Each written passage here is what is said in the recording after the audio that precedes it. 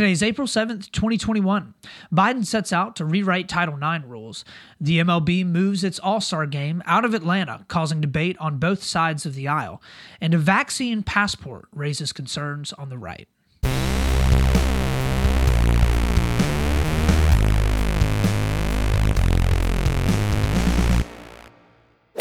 Welcome back, Split the Difference friends and Split the Difference family. It has been a while since we've been able to get together on one of our regular episodes since last Friday, although we did roll out one of the best podcasts that we have done so far just yesterday with our guest episode starring Stinson Rogers. If y'all have not listened to it, please go and give it a listen because it was a ton of fun. We had a great conversation about a wide gambit of different issues and concerns in modern politics and in America today.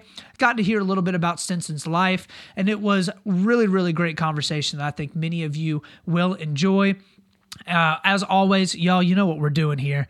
We're doing our best to look on both sides of the aisle and, of course, try to parse through a lot of the differences and find some middle ground where we can to split the difference and find that sweet, sweet truth right there in between. So without further ado, let's go ahead and hop on into our first story of the day. Story number 1. So for our first story of the day, Biden sets out to rewrite some of the rules and guidance coming down from the federal level around Title IX. So on Tuesday, the Biden administration announced a hearing to talk through changes to Title IX that will be held live and in person with an option to call in and have people enter in the hearing remotely. The hearing is described by NBC News as a chance for students, parents, school officials, and advocates to weigh in before the Biden administration offers its proposal for how K-12 schools and colleges receive public funding that must respond to allegations of sexual assault and harassment. They haven't formally announced when the hearing will be, but the plan right now is for it to take place over a couple of days and have a wide variety of different voices present. Once the hearing is done, they will then begin the formal, quote, rulemaking process to rewrite some of the Title IX rules and guidance that are given by the federal government to help educational institutions that are funded by the Education Department and how they deal with various problems of sexual harassment, sexual assault, discrimination, sex discrimination there on students that are currently at the schools.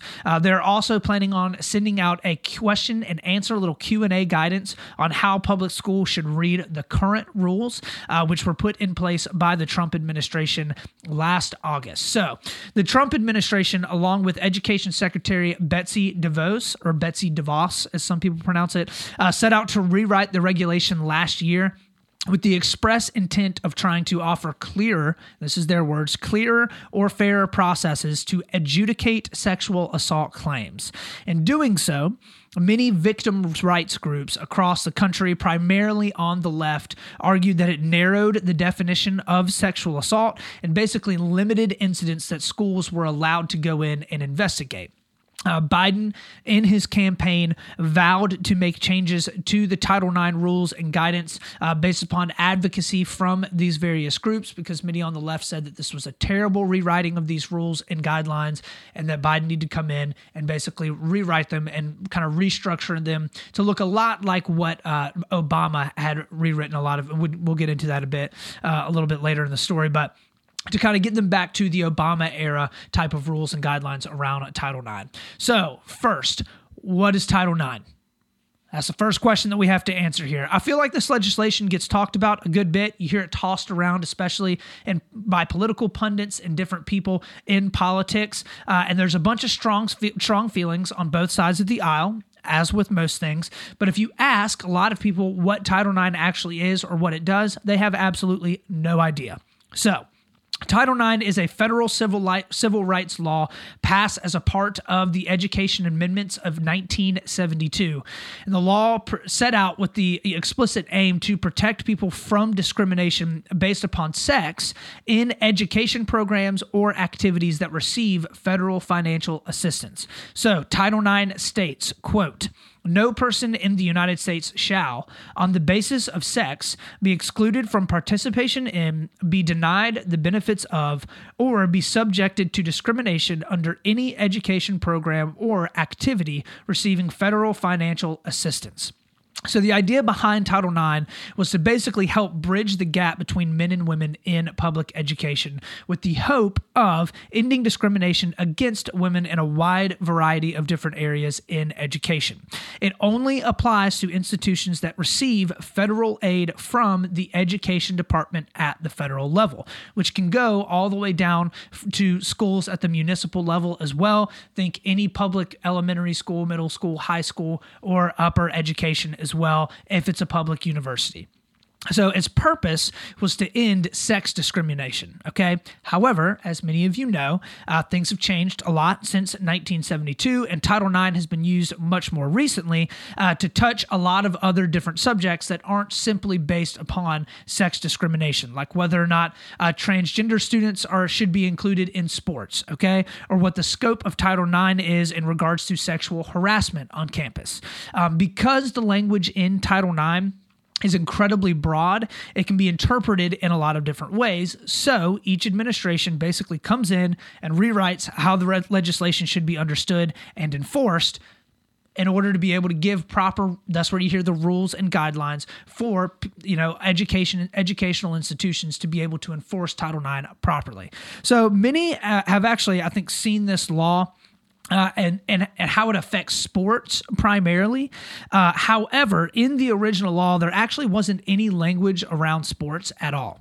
So if you talk to most people about Title IX, they're going to talk about, the differences between men and women's sports and how Title IX has affected athletics at a lot of different universities or a lot of different high schools or middle schools or whatever.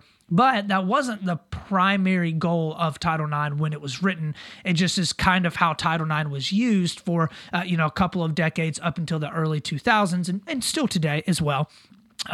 But now the way that Title IX is being used is actually being shifted a little bit now as well. So what does the left have to say about it? So the left was very, very against the changes that were made by the Trump administration because they believed that it allowed for women to be sexually harassed on campuses and in high schools and middle schools with impunity for the most part. So many on the left argued that by limiting the incidents that schools could investigate and the narrowing of the definition of sexual harassment, which Betsy DeVos put forth, there were many women that were going to be at the hands of people that could or would take advantage of them, and basically having repercussions for the offenders would be much more difficult to actually implement. They believe that Title IX should be used to defend the rights and privacy of women and transgender students as well, and I think that's where the really big sticking point is for the right, which we'll get into. But to basically defend the rights and privacy of women and transgender students from any sort of discrimination at all.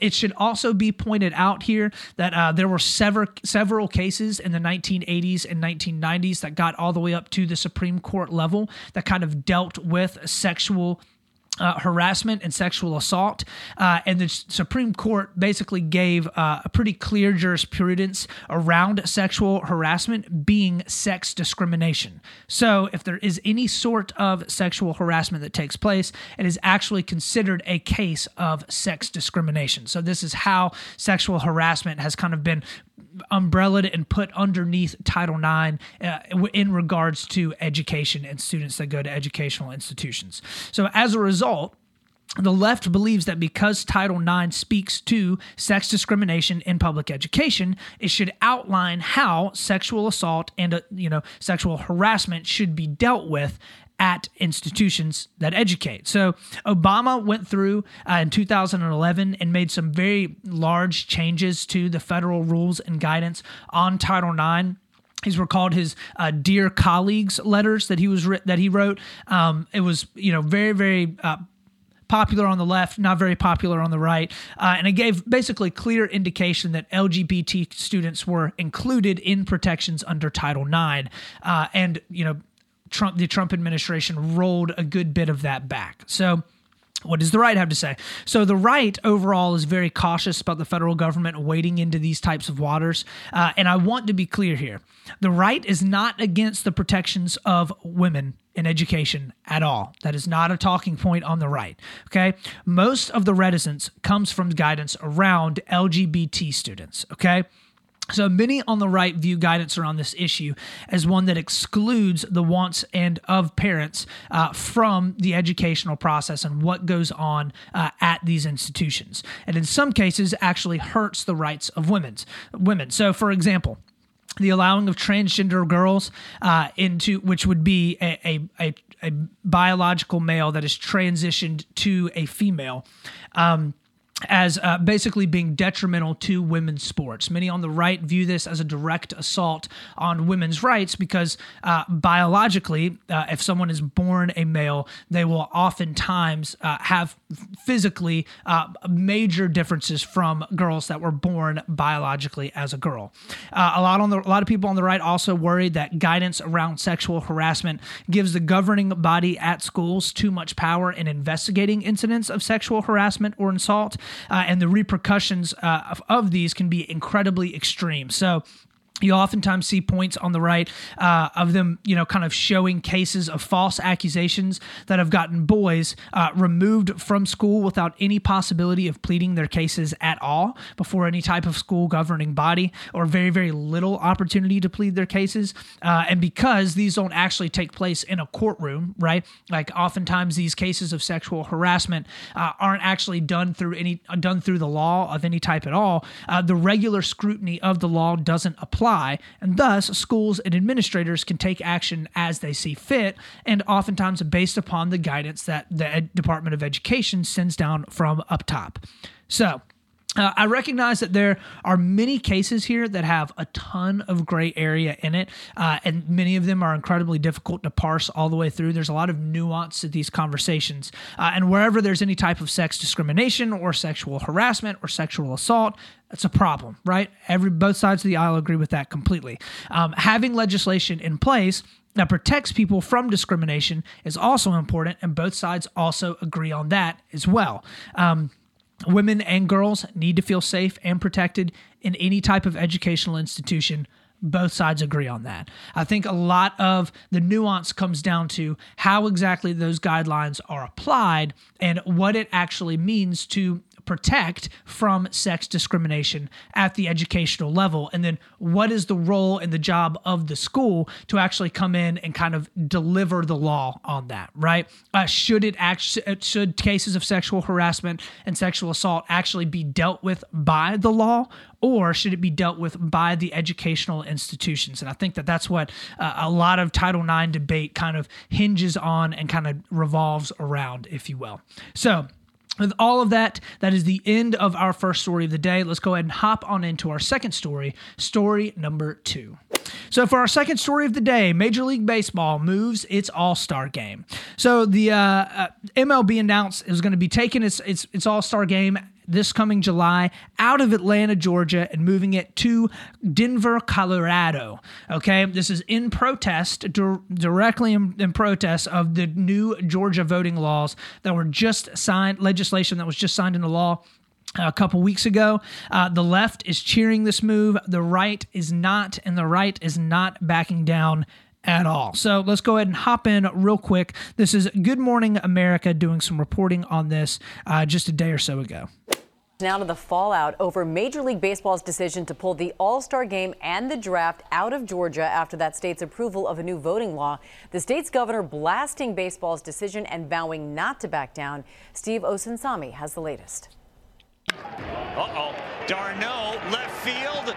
Major League Baseball is not alone. This morning, executives from Dow, PayPal, Uber, Lyft, Estee Lauder, Under Armour, and more are all sending a message to Republicans in state houses across the country.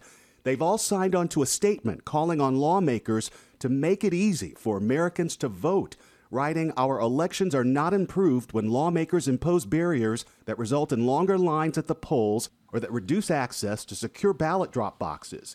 There are hundreds of bills threatening to make voting more difficult in dozens of states nationwide. Okay, so I covered the Georgia voting rights bill last week in my podcast, so I'm not going to go and walk all the way through that thing again.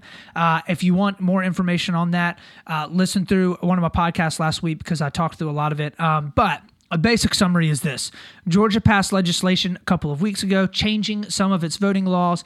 Many people on the left view it as restrictive and especially harmful to the voting rights of minorities specifically, whereas the right side of the aisle cheer it and kind of view it as steps that need to be taken in the right direction in order to be able to protect the efficacy and legitimacy of the voting that's actually going on in Georgia. And there are a lot of other states that have very similar measures that are in place right now being pushed primarily by Republican legislatures. So now, because we're in the age of political activism, hundreds of companies have now come out against it. The MLB is just one company that has and have vowed to protest this law by pulling spending and pulling jobs from Georgia specifically and vowing to do the same for any states that choose to implement laws or have laws currently on the books that are not what they would see as beneficial for voting rights and allowing for people to be able to vote as freely and easily as possible.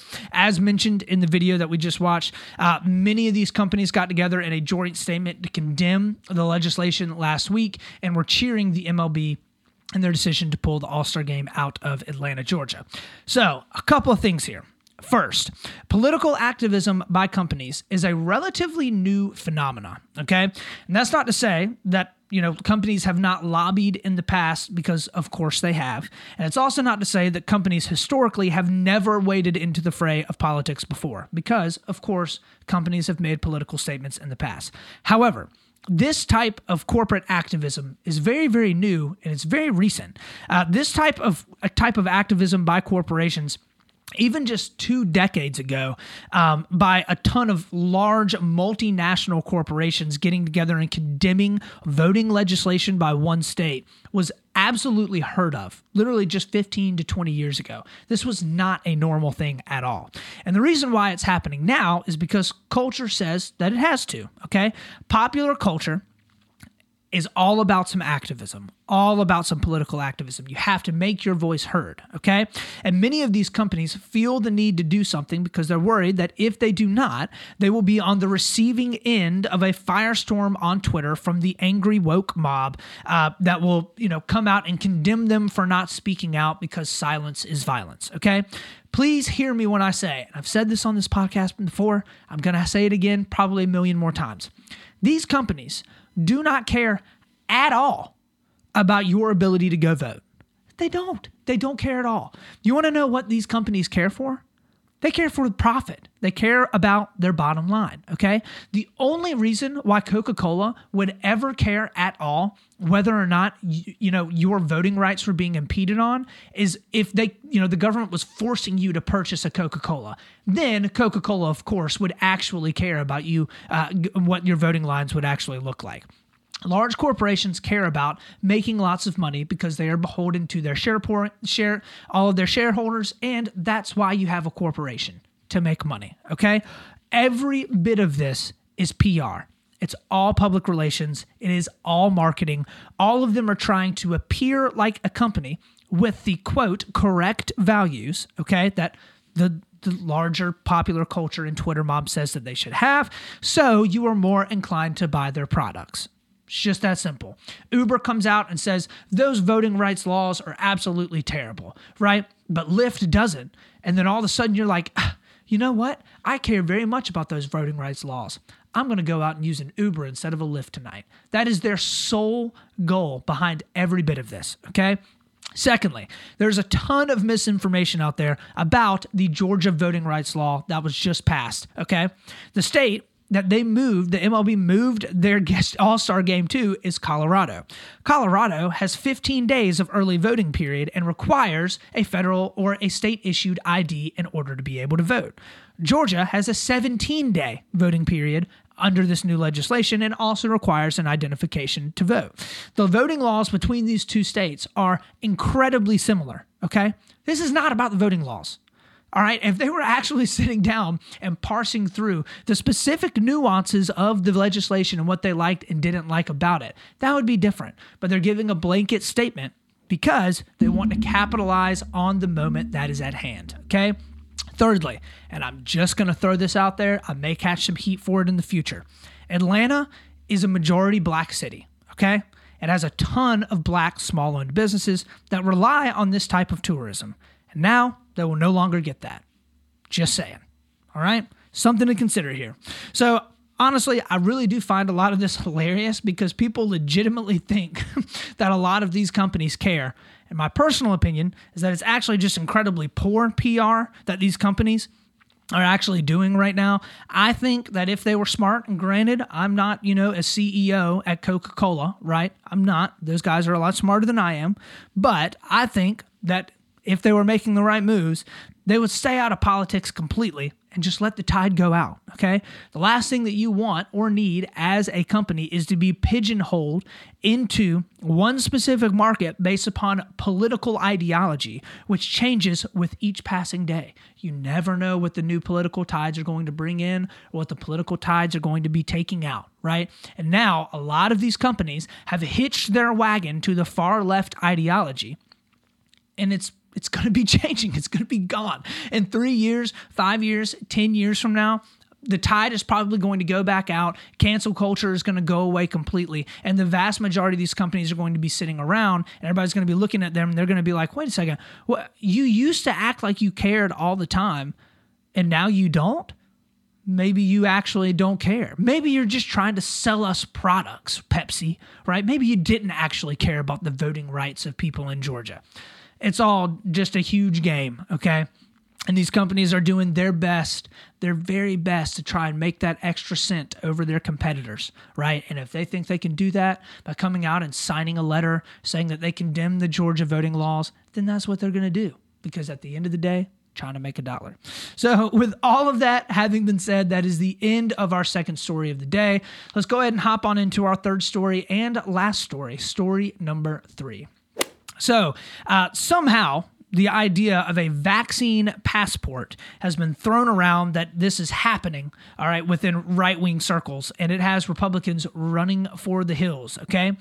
The idea of a vaccine passport has been mentioned on fringes of the left, and basically what it would be is a means by which to identify people that have gotten the vaccine and keep track of people that have not, so that the government could then, keep count of those people with or without a vaccine, and then possibly place restrictions on things that people without a vaccine could do, or places that they could go, or, yada, yada, all that fun stuff. So, for some reason, the little paper slips that people have gotten after getting a vaccine, you guys probably know what I'm talking about, but it's got the little DHEC, sign at the top, or CDC sign at the top, and it's got like the date at which you got your first vaccine dose and the second date that you got your second vaccine dose, and basically has your little signature at the bottom, and it's like, here I am, I can say that I got a vaccine. Somehow, that little paper slip has turned into a vaccine passport magically somehow. It's been misconstrued as if you have that or if you don't have that, they're going to start keeping track of it. In order to go eat in a restaurant, you're going to have to present your little laminated, vaccine card in order to be able to eat there. So the left, what does the left have to say about this? So Biden has come out multiple times and said that there are no plans for a vaccine passport. He's also said that he does not support them. Whether or not you trust Biden, totally up to you, right? You can only just take him at his word. He has also come out and said that there's no government database of people that they are keeping track of with or without the vaccine, because that would be a violation, I believe, of HIPAA requirements as well. There is a fringe of the left, I will say, that thinks this is a good idea as a means by which to eventually force people who are reticent to or don't want to get the vaccine to actually go out and get it. Basically, the idea is if someone doesn't have the vaccine passport, they can't do what they want to do, can't travel, businesses, etc. And they claim, portion on the left claim that concerns about reaching herd immunity are not possible unless everybody goes out and actually gets their vaccines. And the people that are refusing to get their vaccines are actually endangering the people around them. They liken it a lot of times, I've heard, to forcing people to wear a seatbelt, right? The government forces you to wear a seatbelt because they're trying to protect you from dying basically they're restricting your freedom to not wear a seatbelt in order to keep traffic fatalities at a minimum, which I don't know if that's the best analogy, but it's one that I've heard on the left a lot. So the right, what does the right have to say? The right is wholeheartedly against it. I mean, like full-throated, this is the worst thing ever.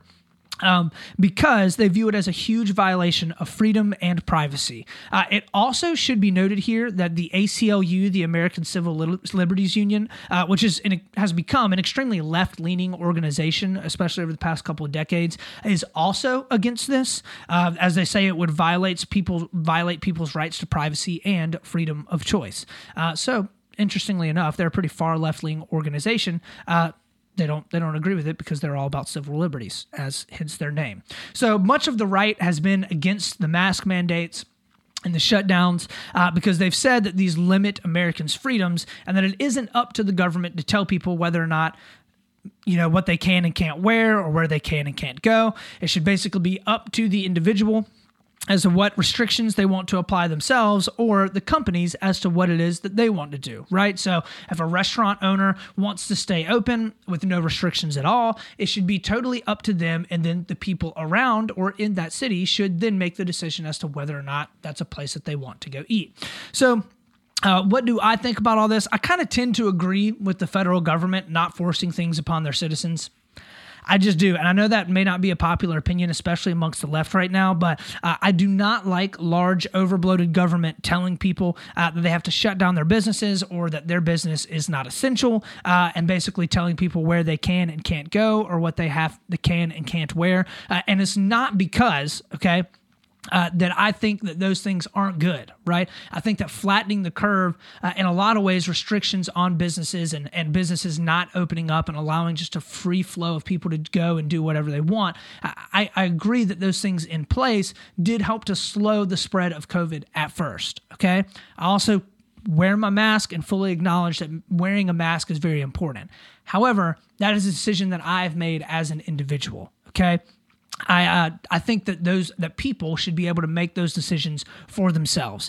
I realize and I acknowledge the fact that sometimes this can lead to incredibly difficult circumstances, especially in the face of the pandemic that we have seen over the past year. Because, unfortunately, there are just always going to be people that go out and make incredibly unintelligent decisions that could affect them and can affect the people around them.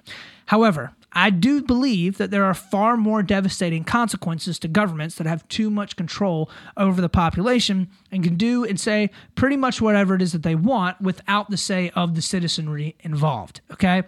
I am much more terrified of a government that gets into the hands of people that do not have the best interest of the citizens at heart, being able to tell those people what they can and can't do with their bodies, with where they can go, what they can do, who they can talk to, whatever it may be. Because I don't trust large governments to be able to make those decisions for people better than the people themselves actually being able to make those decisions, right? And I understand that obviously that's not the opinion that has been held on the vast majority of the left side of the aisle for a long time. However, I think that individual rights to freedom and to privacy are of the utmost importance, and I also believe that is very, very clearly outlined in the Constitution as well. So there's going to be some things I'll line up more on the left with, some things I'll line up a bit more on the right with, just like everybody. That's just kind of what I think. So the end of the day, though, I think that we are getting to a place where a lot of this stuff is starting to go away. A lot of restrictions are starting to be moved back. More people are getting vaccinated because they voluntarily want to go and get vaccinated. Hopefully, even with the colossal amount of misinformation that is out there around vaccines and around the need to be able to social distance and all that stuff, there will not be so many people in the United States that refuse to get a vaccine that we would not be able to reach herd immunity. I don't necessarily see that happening, so I don't see the need for, nor do I want a vaccine passport. However, I also don't think the vast majority of the left wants or purports to want a vaccine passport either. It's dumb. So with all of that, that is the end of our third story and our last story of the day. Let's go ahead and hop on into our last segment, our segment on Wednesday called Bro What? So for this Bro What this week, and actually I read through it and I found it when my reading through the vaccination passport thing. Oftentimes when you get in to specific nuanced conversations, right, around stuff that one side of the aisle is incredibly inflamed about, you normally, especially if it's one that's on the right, you're going to get great reactions from good old Georgia Representative Marjorie Taylor Greene. And in reading through this, I actually found out Marjorie Taylor Greene, over this past week or so, came out wholeheartedly against, right, totally against vaccine passports, which are not currently present in America. And she said that any company requiring one for entry would be promoting, quote, corporate communism, which makes no sense. I